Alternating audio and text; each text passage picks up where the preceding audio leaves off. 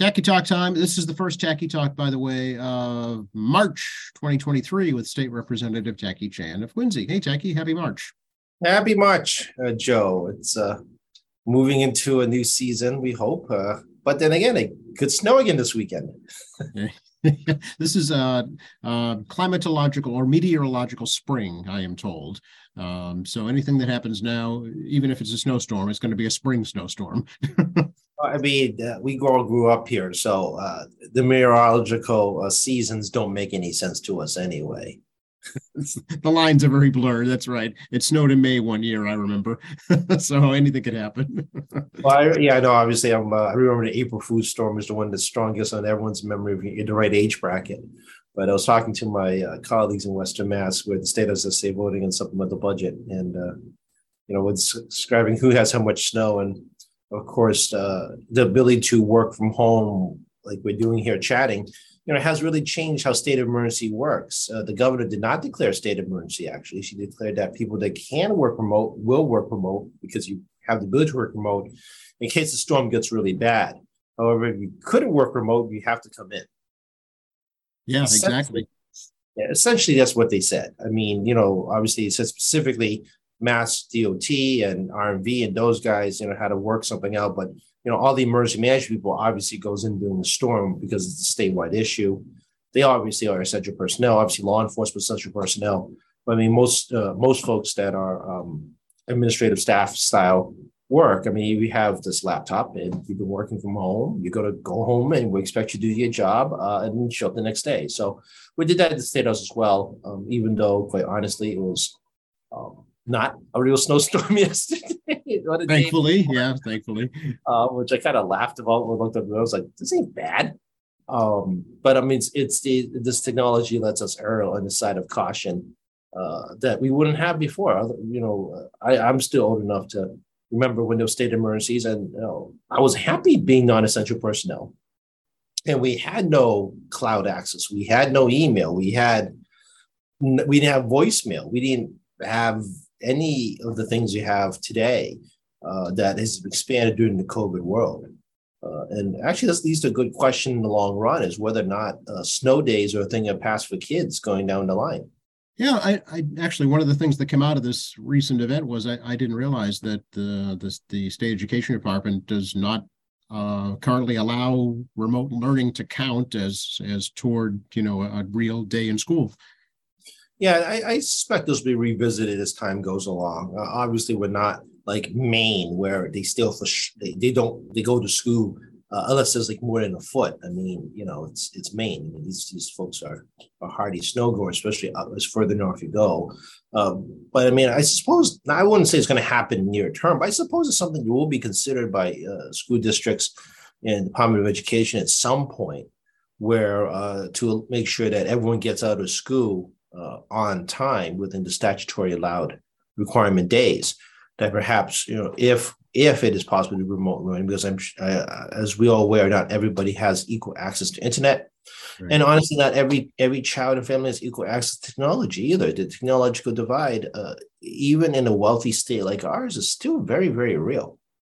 Oh yeah, especially I'm sure in your colleagues in Western Mass in the rural areas, that would be their first argument. Well, also people in different parts of the socioeconomic scale too. Yeah. People who are unable to have a technology to allow to have a computer with Zoom, for example. Just because you have an older computer, it doesn't always mean it's going to work right. For example, I've had older tablets and I couldn't use them on Zoom during COVID. And hence, you all were looking at me through one of these things with Joe. Because I couldn't find a tablet if I wanted to find one in 2020. I mean, that's right. Yeah, I would have to go steal somebody's equipment. I mean, it's just such a shortage. But I mean, reality is that not every family can have the latest device, and the state, as you all found out, I didn't get my state device to 2021 November, which is a long time for us to make an acquisition for electronics. Yeah, these days it is. Yeah. Yeah, which allows me to actually communicate this way and also I can work more effectively from home to my desktop computer. So because this device is more secure, it is a state device, it has already preloaded all the access to the cloud servers, at the State House. It is designed that if someone steals it, it basically erases itself. So I mean, you obviously want a secure work device. So, but for families, remote learning is still an economic barrier for some folks, as well as you correctly point out, is a technology barrier in broadband, even in urban areas, even in Boston, because a lot of this stuff is wired in the ground. Not everybody in Boston even has equal access, and if you go to the Cape, it can be equally challenging. But this is something that we definitely need to continue to address. I mean, we've been talking about this and pouring tens of millions of dollars into this issue every year, but tens of millions ain't a lot of money. I mean, in terms of internet broadband, and technology moves fast. So, I suspect at some point there'll be a conversation about this. I wouldn't expect it anytime soon. The technology divide is something the school system must consider if they want to do any kind of remote learning to count towards a completion of a school year. Mm-hmm. But I think it's worthy of discussion, regardless by school districts as well as the Department of Education. But like I said, I wouldn't believe it's going to happen immediately because of the economic divide. Right. Well, as you mentioned, things are starting to get active again at the State House. And I guess the biggest news this week was the proposed budget from the governor. Yeah, like every governor, regardless of political party, it's a suggestion, and we file it, and then we're going to do our own thing because we're the House. And the Constitution says the House is the first body that makes an appropriation. So, So it's her wish list. It's her wish list, basically.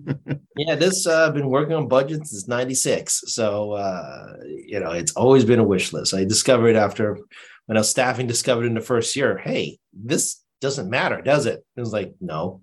People were telling me, no, it really doesn't matter.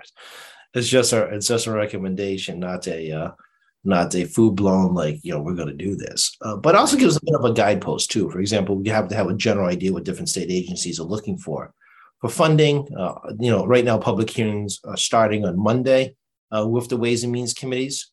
They do it jointly. Senate Ways and Means will jointly do hearings to do around the state like we had in the past. The vice chair and assistant vice chair would chair a few of those hearings when the chair is not available. And the state agencies and constitutional officers are expected to sit before the Ways and Means Committee and basically answer questions. And I'm not on Ways and Means anymore, but I have been on Ways and Means. And one of the advantages of being on Ways and Means is that as a member, you can ask constituent issues, functional issues, anything comes to mind. You've got a bone to pick with a state agency.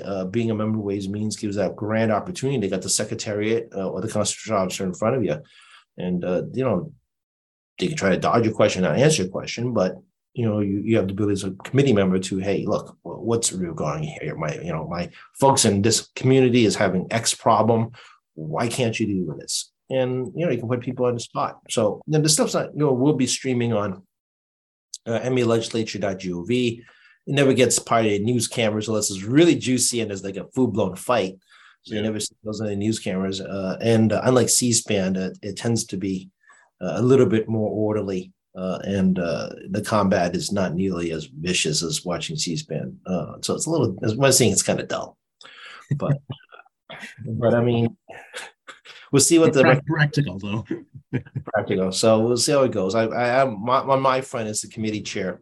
Consumer Protection Professional Legislature. I do reach out to agencies that I interact with, Office of Consumer Affairs, Division of Occupational Licenses, the Alcohol Beverage Control Commission, the State Lottery, and other folks that we have some oversight on. And we'll talk to those secretariats and their staff about, why they are asking what they're asking for. And then, I can check in Ways and Means about, hey, what are you guys thinking here? Because we've been asked, this is the explanation we received. What do you guys, what are you guys thinking on your side? And, good committee chairs, do look into the budgets of agencies they interact with. And obviously, if we're not happy with the agency, we'll make a different recommendation than the agency wants to hear. I've had a very brief conversation with Secretary Yvonne Howe, the new Secretary of Economic Development, and we'll be having a follow-up meeting soon to discuss her transition into private sector, finance industry, into government, as well as my thoughts of how things work or used to work. Again, I've sort of become the State House historian. It's like to put out, I've become State House old. Any questions you have, just go to Jackie. He's been around for so long. He'll have the answers for you. Yeah, there's a little bit of truth to that these days.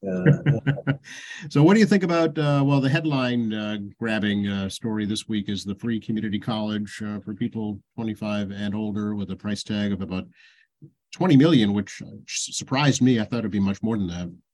Yeah, 25-ish million dollars doesn't sound like it's very sufficient. I suspect this is more of a pilot style program where I don't know what the criteria is. I mean, they just listen to age. They didn't really go through the criteria. I suppose a lot of it's going to be done by regulation.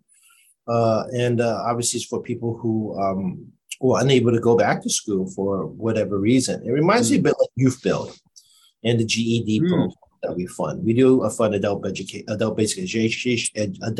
education. We've been doing adult basic education longer than I've been in government. Most people don't realize this, that the state does fund programs to get your GED. There were programs, I think at one time, long time ago, there were programs at Quincy College that was state funded. I think you're right. Yeah. Yeah. And then Youth Build is another program where young adults now, for whatever reason, couldn't finish high school. And then they got the GEDs via the Youth Build program, and they learned a trade skill in the process. To me, that logic, the community college logic leaps off that logic. The difference is volume, right? Overall, Massachusetts' graduation rate is good. I mean, this is one of the better educated states in the nation. I would pit any school district here against any school district in the South in particular. I always say that. If you look at some of these other places, and the quality of education and the crazy political divide now that's education's become, which doesn't happen here, where people don't realize when you make public policy in education, and it disrupts the whole system because, as I'm reminded by school teachers, the second graders are only good as a first grade teacher. Yeah. And the third graders are only good as a second grade teacher. And you start making massive political statements in schools. It creates all kinds of disruption because of the way the system's set up. You can make educational changes regarding improvements of how you educate. But, you start making political decisions on education. It can really be very disruptive because now you have brand new stuff as opposed to curriculums that were designed, tested, and piloted somewhere, and you have an idea how it works before you go put it in front of your children. So, Massachusetts is pretty good about not getting into that level of education advice. The social issues regarding bullying and interactions with kids and extracurriculars, that's a separate issue. I mean, in the classroom, learning is fairly good here. And, I can't say what the graduated in Massachusetts. I would have to Google it up pretty quickly.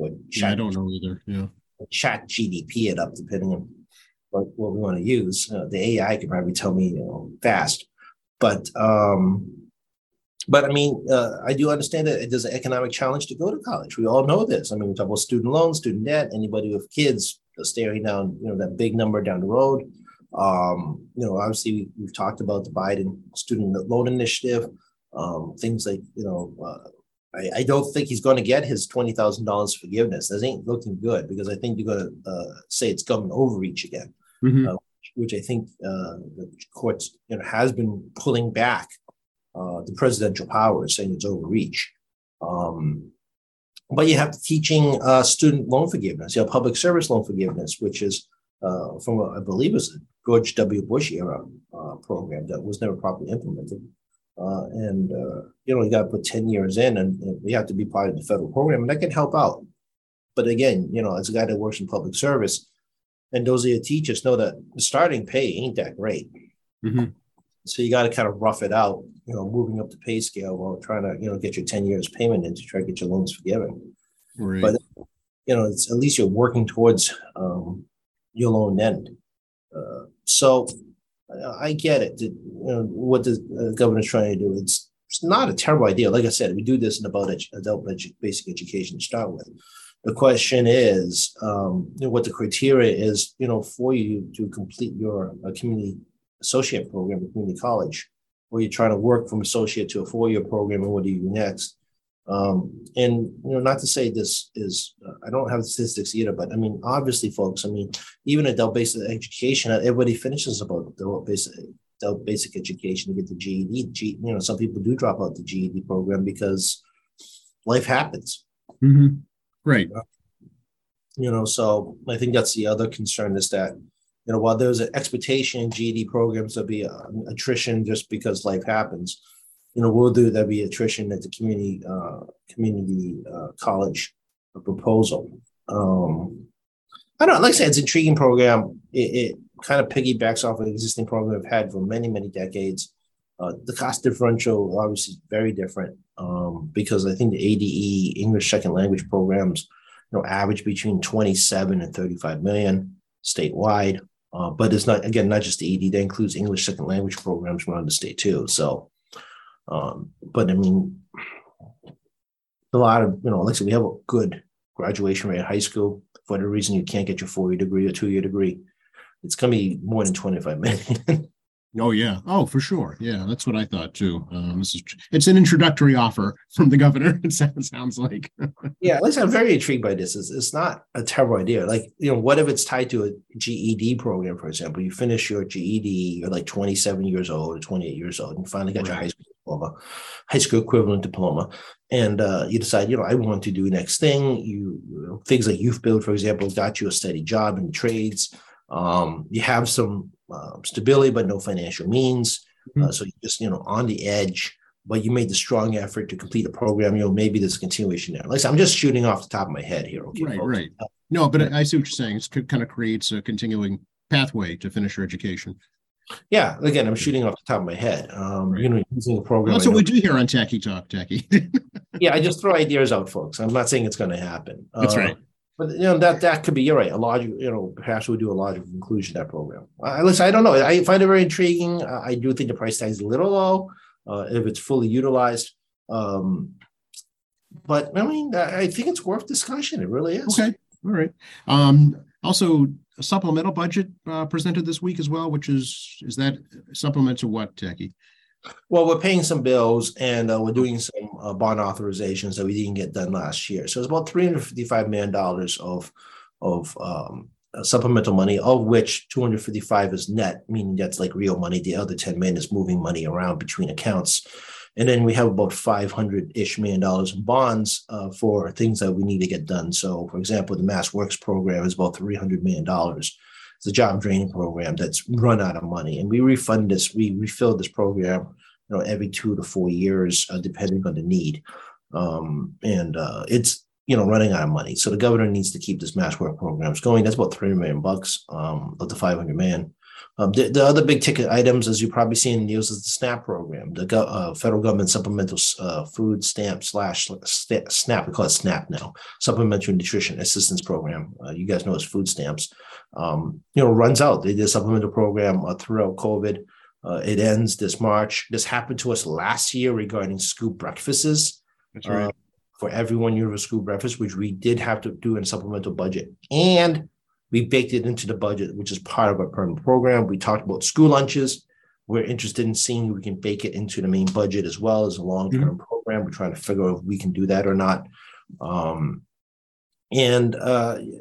are kind of big ticket items that, need to be addressed right away. The other big financial item is actually the continuation of refugees coming to this country. The Afghan and Haitian refugees are still coming in as the U.S. Department, the U.S. government, between, in the case of the Afghans, they have like a State Department, Defense Department, and, ICE component. It's a little bit trickier, complex Afghan situation. There's more Afghans are trying to get out of the country, and those are displaced still around the world. I mean, imagine, you had to flee your country and you're displaced in a tent for how long before the U.S. government can find a place to place you. In Massachusetts, most people don't realize, is a major refugee destination for the U.S. government.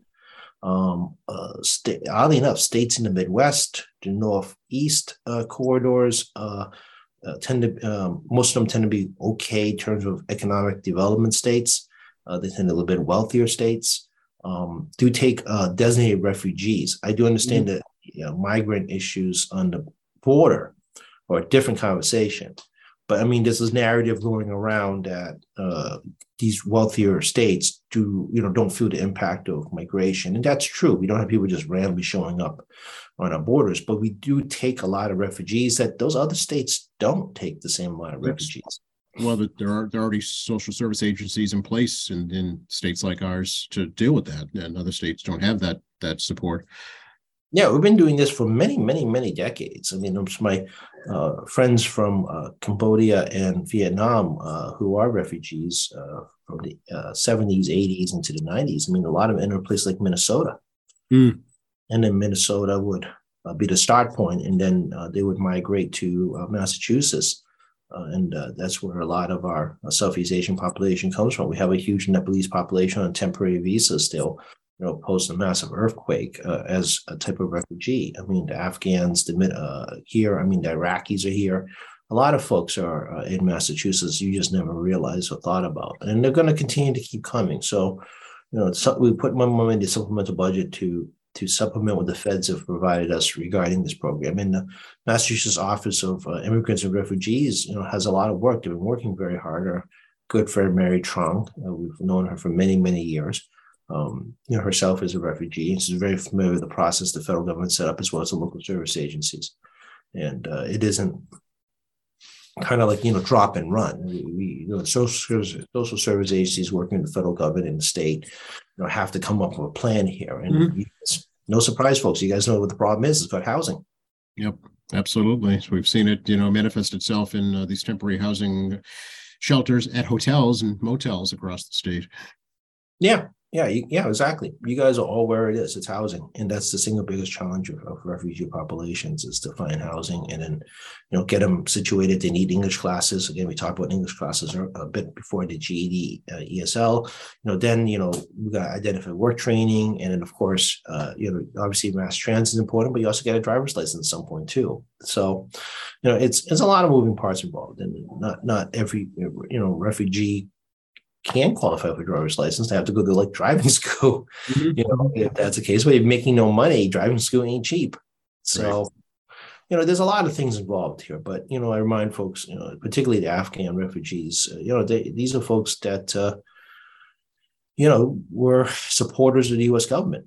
Yep. That's right. Yeah, it's important to point out the difference between refugee and migrant. Two totally. One is your life is in danger. You have to get out. Yeah, in some cases, migrants are in danger. I mean, immigrants are trying to get up from Central or South America. Where there are cartels and True. Lift stakes and run because the local government is unable to curtail the challenges associated with fighting cartels, or there's a civil war like in Venezuela. Again, there's still opposition to the government down there, and you got to flee, and you don't have time to get a passport because the government is run by a dictator, and you could get shot trying to go get a passport if you're in the opposition party, and right. You got to run for it because they're hunting for you. Most people here, unless you grew up in that environment or lived through those environments, have no idea. Yeah. And let's be frank about it, folks. I mean, we can't relate to that. If you've never been hunted, and then you need to find a better life, and you get to the Texas border. Yeah, it's you're right. It's hard for us to put ourselves in those shoes. Thankfully, right? Yeah. Those folks that listening, perhaps you've been through this. Understand, you can relate what's going on, but I mean, the vast majority just have no idea. Let's talk about the tax relief proposal that now the House Speaker seems to support parts of. At least he publicly came out on that finally. But the Speaker likes to review as opposed to talk about public policy off the top of his head. I'm fully aware the Speaker says a lot of things off the top of his head. But you may have noticed that his editorial comments are very rarely or never actually regarding new public policy. He's not had a chance to review. Stuff that he's already seen and vetted and has an understanding of, he sometimes can be a little colorful about how he talks about this. Or, there's always a little of a quip, and people keep asking about that oatmeal cookie he had during a press conference. And let that go. Let's move on. I still got people asking me about that. I'm like, he wanted a cookie. I don't see a kind of political interpretation of a man that wants to have a cookie. He just happened to have his cookie. He's not gonna stuff his face out, chipmunk face full of cookie. I mean, going out the Senate lobby. I mean, it's like, come on, folks. So I'm surprised it hasn't been turned into a meme yet. Maybe there is one. They just haven't looked. Maybe there is one.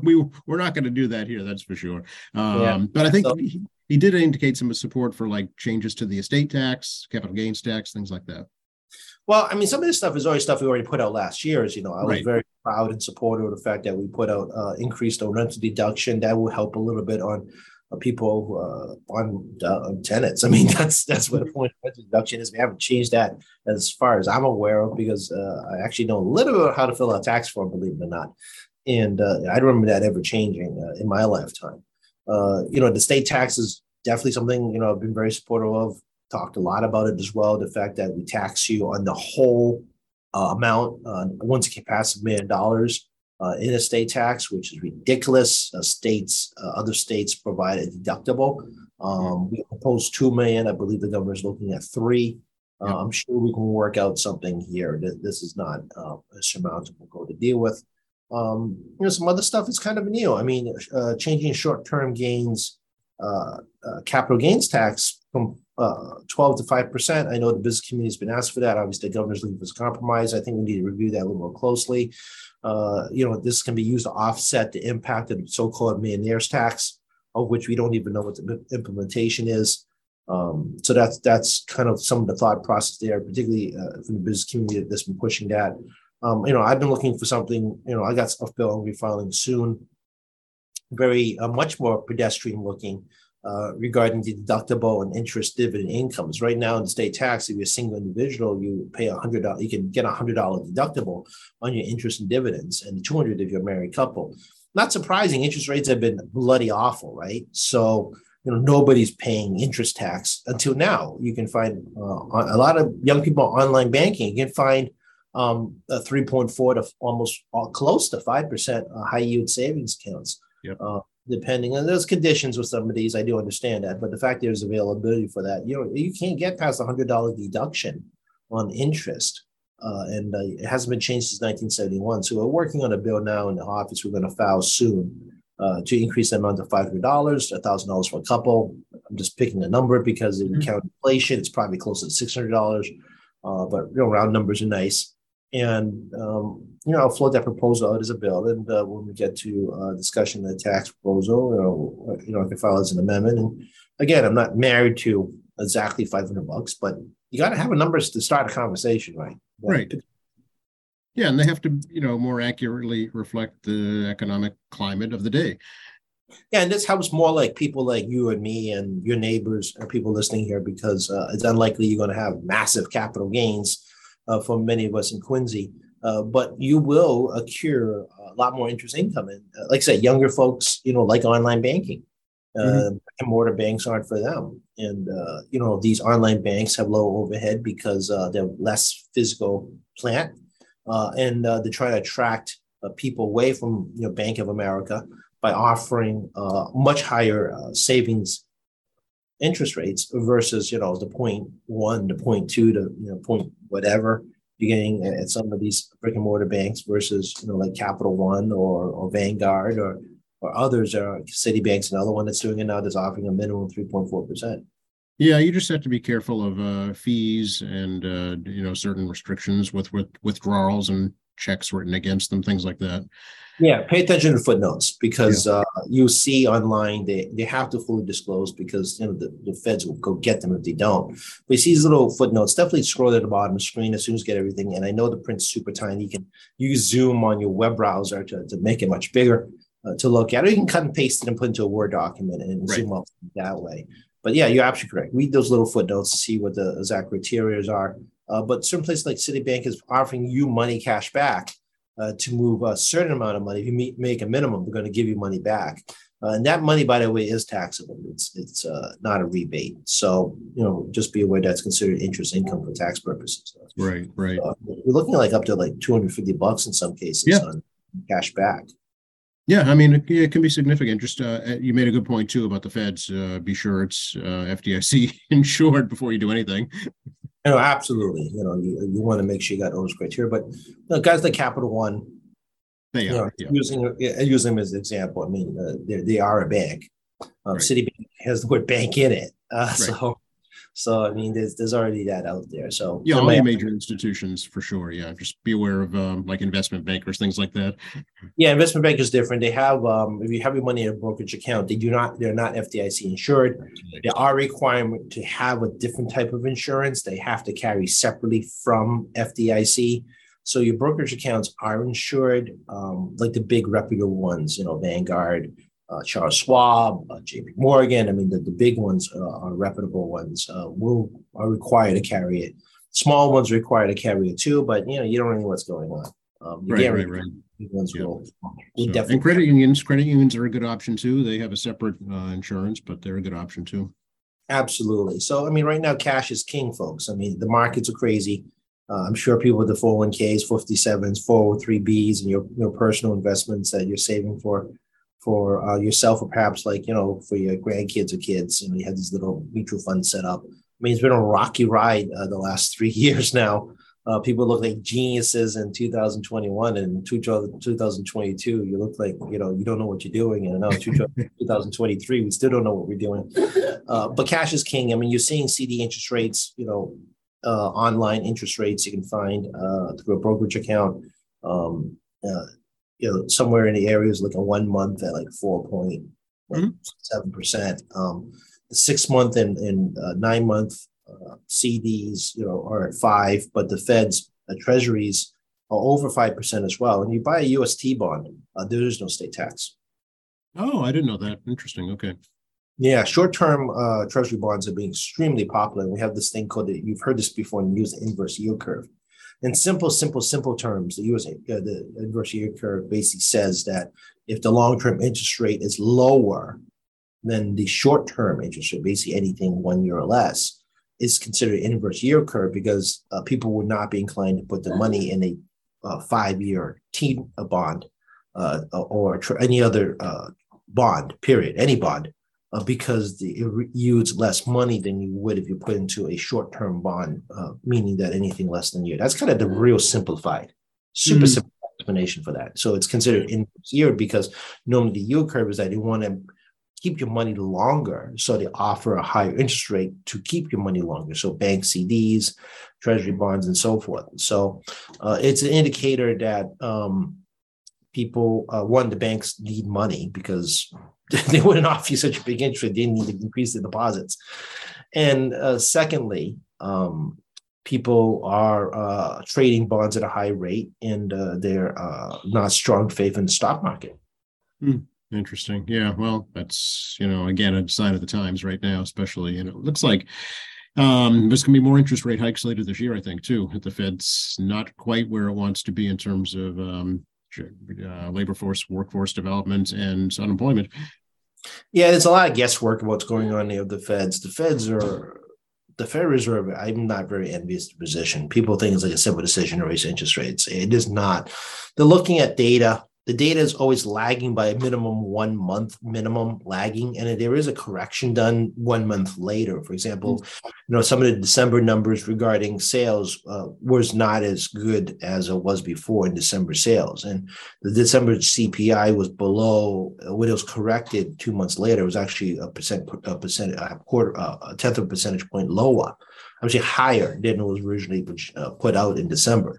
So there's this real problem that the Feds have to try to change interest rates using the lagging data. Because, I mean, for example, today's March 2nd. I mean, we won't have February data to maybe mid-March. Mm-hmm. That's the problem. Same thing, like everything in life, day the month ends, you can't magically find out, all this information about consumer behavior, the cost of manufacturing, all this stuff doesn't magically appear right on the first day of the month. Some of the stuff, will as an estimate, and they will be a correction of that likely in April. Maybe the numbers that came in were accurate. Maybe they're off, but it's one of those things. So the Fed's really are kind of in a tough spot. We're trying to slow the economy by slowing our spending by increasing interest rates, meaning they're trying to discourage you from not just borrowing money in terms of like buying a house, but also like maybe not use a credit card as much. Right. Yeah, exactly.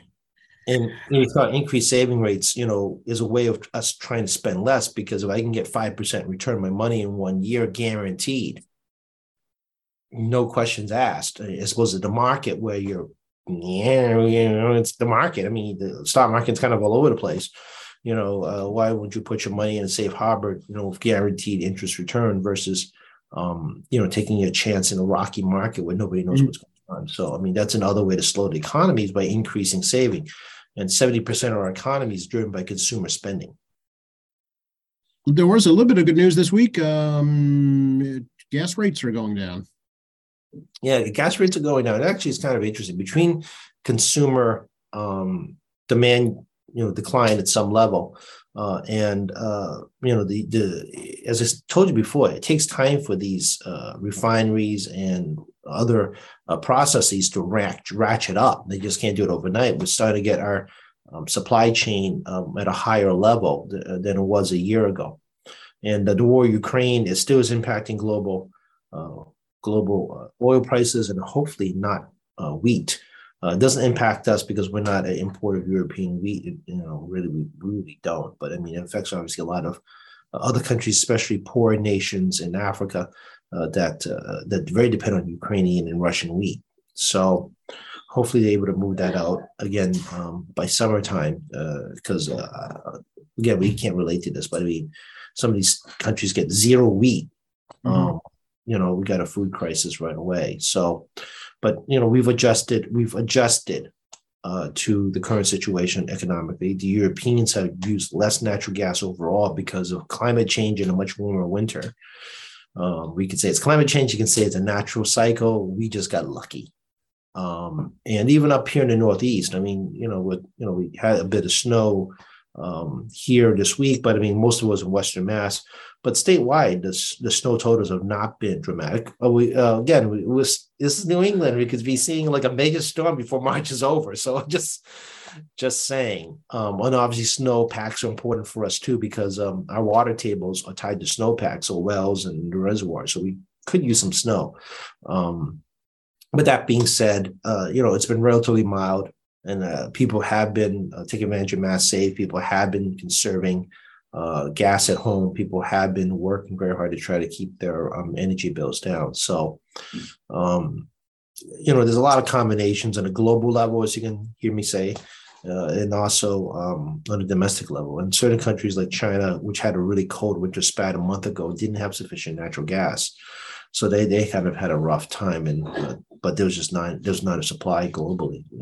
And the U.S. is one of the biggest exporters of fossil fuels. People don't keep forgetting that we're a major producer of oil, natural gas, and we've been shipping a lot of that to Europe. And I'm sure the industries will look for new markets once the European market has reached a critical mass. They'll probably start looking for other markets as well. Yeah, is the states going to continue funding that Mass Save program? Do you know, Techie? Mass Save is paid by your electric and gas bill. It's automatic. Okay. So that's why I encourage people to take advantage of it, because because you're already paying for it as part of your electric gas bills, and it's a shared cost among all ratepayers. I do have some concerns about these type of programs because since everybody has equal access to it, those with greater means can access more of the programs, especially the loan programs. You have greater means, you can take more advantage of the low interest or zero interest loans than someone with less means can. And I've always had with this type of program. While I do encourage everyone to take it, it is not lost on me that not everyone can take advantage of every aspect of it. Interesting. I hadn't thought about that. Yeah, you can get your free light bulbs and water saving devices, but you might not be able to get your house insulated if you can't afford the loan. Yeah, that's correct. And now with heat pumps, which are not cheap, can you drop, what, 40 grand or whatever, because it's not just a heat pump. You actually have to like change your heating ducts. There's a foundational component. Because you have to like bolt them in. If you have an existing furnace system, it's already bolted in. So it's not like it's questionable. You got to pull permits depending on the situation and so forth. So it is a project. It isn't like you just yank your furnace out and you just drop it. right? And by the removal of things like a furnaces question, for example, we changed to natural gas like 3 years back, but I still have the oil tank downstairs, and I sealed up the exposed parts of the oil, so I don't have to smell oil in the basement. But eventually, I'm going to have to get that pumped out and removed safely, and have it taken out. But again, that's an additional cost that needs to happen at some point. But I've talked about a lot of times. Everyone's feeling the pinch. I'm no exception. Yeah, right, exactly. What's the status with the wind projects off the coast right now? Do you know? Well, the DPU still is looking at the guys. The wind guys are trying to get a revised rate because inflation, especially on material parts. And with the infrastructure program coming up, the $10 trillion infrastructure program in the United States, steel is going to be a very high competition price. And obviously, we're not going to be importing steel from China. The tariff rates are too high. So, Europeans obviously do not get all this steel from the United States, but they ship over the biggest parts and then assemble it in Massachusetts. So it takes a bit of time to make giant windmill blades, bring them over for assembly, have a plant developed for assembly in the Bedford area. And then obviously it's going to cost them more money, and if they take a negative, if they're in the negative, they're not going to be here. I mean, this ain't complicated. If the material cost outweighs the profits, meaning it destroys the profits, then it's a non-viable project. So right. Those very affordable windmill bids from pre-COVID doesn't quite work today's inflationary prices. So I'm not sure how that's going to play out at the DPU, but it's got to be a big consideration, because it's not like we don't want renewable energy, but there is a cost. The transmission line out of Maine is still, I think we're getting there. Oh, the hydroelectric power? Yeah, I'm a big hydro guy because I like 99.9% reliability. And that line, I think, is inching a little bit closer every time I ask somebody.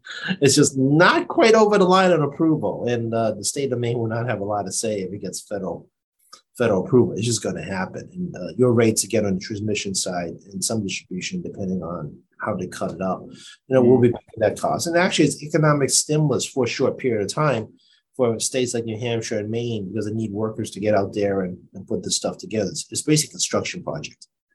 So, I mean, there's a short-term economic benefit to those states. Yeah. You're paying for, by the way, if your distribution / transmission, depending on how they divvy it up. Right. Yeah, exactly. So, I mean, it behooves everybody for it to succeed. Yeah, absolutely. Closer to home here, you're well aware, Tacky, of the fire not too long ago down at Clean Harbors, and how that impacted really the Tri-Town area in the Fore River Basin, and what might come out of that. Well, I mean, a great job to the Quincy Fire Department and Weymouth and Braintree, and great job by all the communities here. It shows the readiness of our public safety to get the job done. The state does provide $50,000 of hazmat training, and we've been providing equipment thanks to the Quincy delegation to the Quincy Fire Department for many years now for training and updating their equipment for these type of situations. So, that's kind of lost. It never makes the newspaper that we do that. I mean, we do that. We try to put that in a press release out, every budget cycle to the local papers, and people kind of forget that. But it's largely thanks to the speaker, who's been championing that program for a very long time on direct funding from earmarks from us. And of course, the delegation fully supports that. So, not to toot our horn, but somebody paid for that hazmat training, and that's us. So, again, no one ever gives us credit, right? How quickly they forget. That's why we're here, Tacky. That's why I love city government. They like to take credit for stuff that we paid for.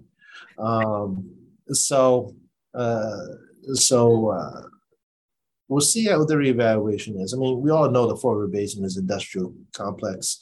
Those of you remember, there's a gas, coal, oil-fired power plant, depending what decade we're in. You got, the old P&G, which I don't know who owns them now. It is Twin Rivers now, yeah. Twin Rivers. They have a huge deep water port, and that's part of the challenge of the Fore River Bridge, because the Coast Guard required that to happen. Remember, guys, well, I don't remember, but I mean, the old days, I mean, had battleships coming in out of the Fall River Basin. Hence is why a federal deep water port. And it's still deep water port ready. As long as a cruise, you can get a cruise liner in there if it can get under the bridge, right? Right. And, the bridge does open, as you all know. That could annoy folks from Quincy and Weymouth and Point South trying to get across 3A. I think, though, I'm not sure what's going to happen, but definitely could be a reevaluation. I think on a couple of levels. One, I think it's a emergency response well is wonderful. I think coordinated response continues to be something that we do and will continue to do, and we should probably discuss, how to do it more. I'm sure the municipal governments will be trying to figure it out on their own, as well as the fire departments. And we'll see what the EPA standard is regarding, how to deal, and the DEP standards regarding how to handle this going forward and measure the air quality and things like that. So I think it's very early stages, what we could be doing. For some reason in my mind, this can't be the first time this happened. I mean, probably before I was alive, this probably did happen at some point. Yeah, I don't recall, and I've been around a long time. But one of the main questions that came out was the notification process. I think needs to be more streamlined, if you will, or more homogenized, so everybody gets the same message at the same time. Yeah, that makes. I mean, obviously, that is a big part. I mean, given the toxicity of stuff, you want people out of there because of the poor air quality, and obviously, the stuff just blows right into the ocean. One of the advantages of being a coastal community. Things just blow out to sea. But, until that happens, I mean, there's an impact on people's health. And I really don't know what the answer is, largely because of the fact that, you got to get text messages out. You got reverse 911. But, I mean, a lot of people have cut off the landlines. So that leaves you knocking on doors. I'm sure they got to figure something out that works. I mean, it doesn't rise to broadcast company level because that's not a statewide emergency. And even then, who has TVs? So right. True. Yeah, things have changed so much in the way we communicate. That's actually one of the problems I know that the Fed is having in trying to analyze data is they can't call people as much as they used to survey them because nobody has a phone anymore, a house phone. Yeah, absolutely. And that's why pollsters' data has been, I won't say troublesome, but they have to recalculate the formulas of who they can actually reach because they have to reach a certain demographic to have accurate polling. And polling has gotten very complex because of the need to get the right sample size reflecting a demographic. This online poll is crap. I mean, because, you could, make 17 different accounts online and then just kind of like do that. I mean, I just find that kind of stupid. Right. You could be one person answering, 30 different surveys. Yeah. People find that, it's a pulse of public. It's a pulse of nothing. It is a science to do polling. It is a constant changing of the math because, again, how you communicate people are changing. Everyone uses, talks about 538, which is a very popular site that compiles people polling to teach you how polling works. I actually heard of audio on NPR about the challenges of polling and themselves try to do polling. And it's even on an academic level regarding things like healthcare, not politics. The polling is challenging. But on simple things like, do you have a job? You don't even have to name which educational attainment, for example, and not talk about where you went to school, what you do for a living, right? I mean, right. These are important data points which public policymakers need to know so we can shift our public policy around. I mean, otherwise we're relying on the U.S. Census, which I believe the majority of people are very honest on the U.S. Census. But that data, again, is a lagging indicator. I'm sorry, not lagging indicator. It's an old data set because it's already 2003 and the data set was 2020. A lot of stuff's happened in the last 3 years. That's for sure. Yeah, major shifts in demographics and population. Yeah. And our lives. Has changed a lot. We don't really notice it till you sit down quietly and think about how our lives have changed. But a lot of things have changed. And the 2020 census is probably not the best data anymore. Yeah, we won't have a new one until 2030 for a federal census at least. Yeah. Yeah, and be mindful, folks. You will get a federal economic census. They do a census follow-up every so often to households. Of course, they're doing the science census and making sure they have the correct diversity demographics. The census has also been doing text messages, but again, if you're wary of a piece of mail or a text message, you can reach out to my office and we can try to verify that. And also, you can reach out to Congressman or U.S. Senator's office because it's a federal issue and they can help verify that as well. I'm aware that during COVID, the second half of COVID or wave, whatever, your census was sending out short census forms by text messages to try to get economic data to see, what the employment rate was in certain areas. And I know that people were hesitant to respond to those texts, and rightfully so. I mean, we talk about scams and whatnot. So again, it doesn't hurt to check one of the federal delegation offices. Obviously, you can reach out to us, and we'll reach out to the federal delegation office and try to connect you to them. Obviously, check the census website, and in particular, anything .gov. Hopefully, you can confirm or whether or not the forms that come to your house or the forms that show up on your phone are correct. Well, what a natural transition then to ask you how to get hold of you, Tacky. Well, 617-722-2370, 617-722-2370. We are in the office. Feel free to hit a button. I'm still in room 42. If I'm not there, the staff will be there. Although briefings have returned to the State House, so the staff is running around the State House right now attending briefings because obviously we're off this format in many ways in the State House, or we're doing hybrid versions. So, we're back running around the building. It's nice. You can email me at tacky.chan at mahouse.gov, tacky.chan at mahouse.gov. I think I'm up to somewhere like 400 or 500 co-sponsor requests emails in the last 10 days, which I have to review all of them at some point. So it's going to take a bit of time as I'm trying to figure out what people are trying to tell me. But we are doing a lot of that, and I have been receiving a number of constituent issues, and some of them, not surprisingly, talked about earlier, is federal government related. We'll do our best to connect you someone in the federal delegation so you can talk to someone and try to expedite you to help you out. Obviously, you got the State Representative Tacky Chan Facebook. My public hearings will no longer be there. It's going to be at malegislature.gov, which is the legislator's website.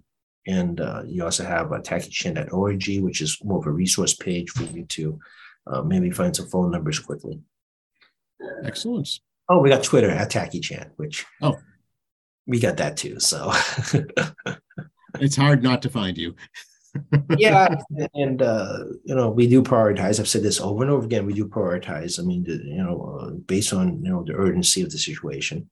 Also we have transition in government. The appointment of other secretaries has been talking about that a bit here, but also means they're getting ready to change commissioners and undersecretaries and deputy commissioners. And then, obviously a lot of unionized folks would be there, but if you're not unionized, there's a chance that you may not be reappointed.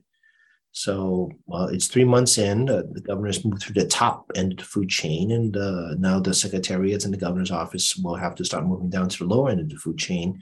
And I've been around a lot of transitions, and there's no such thing as a smooth one. Yeah, we'll get there. We'll talk about it all along the way right here on Tacky Talk. Absolutely. You can get the real scoop on what real life work is like in my job and the challenge associated with this. I don't think we've, because the last transition was 8 years ago. Obviously, we weren't doing this 8 years ago in this format.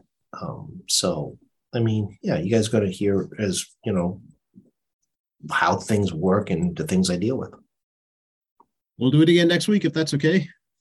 Yeah, we'll schedule time for next week. Next Thursday is a House leadership meeting at Worcester State College. The speaker is having chairs and vice chairs come out to Worcester State for a day, discussing legislative priorities, discussing how to run some of these committees, discussing how to engage our Senate counterparts, as well as dealing with the rules. The joint rules are in conference committee between the House and the Senate right now, which operates the joint committees.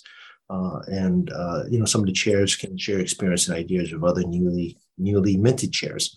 So next Thursday I'll be out there doing that. I'm not sure what the speaker wants me to do, but as you guys can tell by Tacky Talk, you really just don't want to let me loose talking to people. I do know stuff, but sometimes it's not good idea to just letting me loose in the public. Much less. All right. Well, we'll check it at some point again soon. How's that? Yeah. We'll schedule this. Not a concern. We'll make this work. Okay. Thanks, Zaki. You're welcome, Joe. Talk to you soon.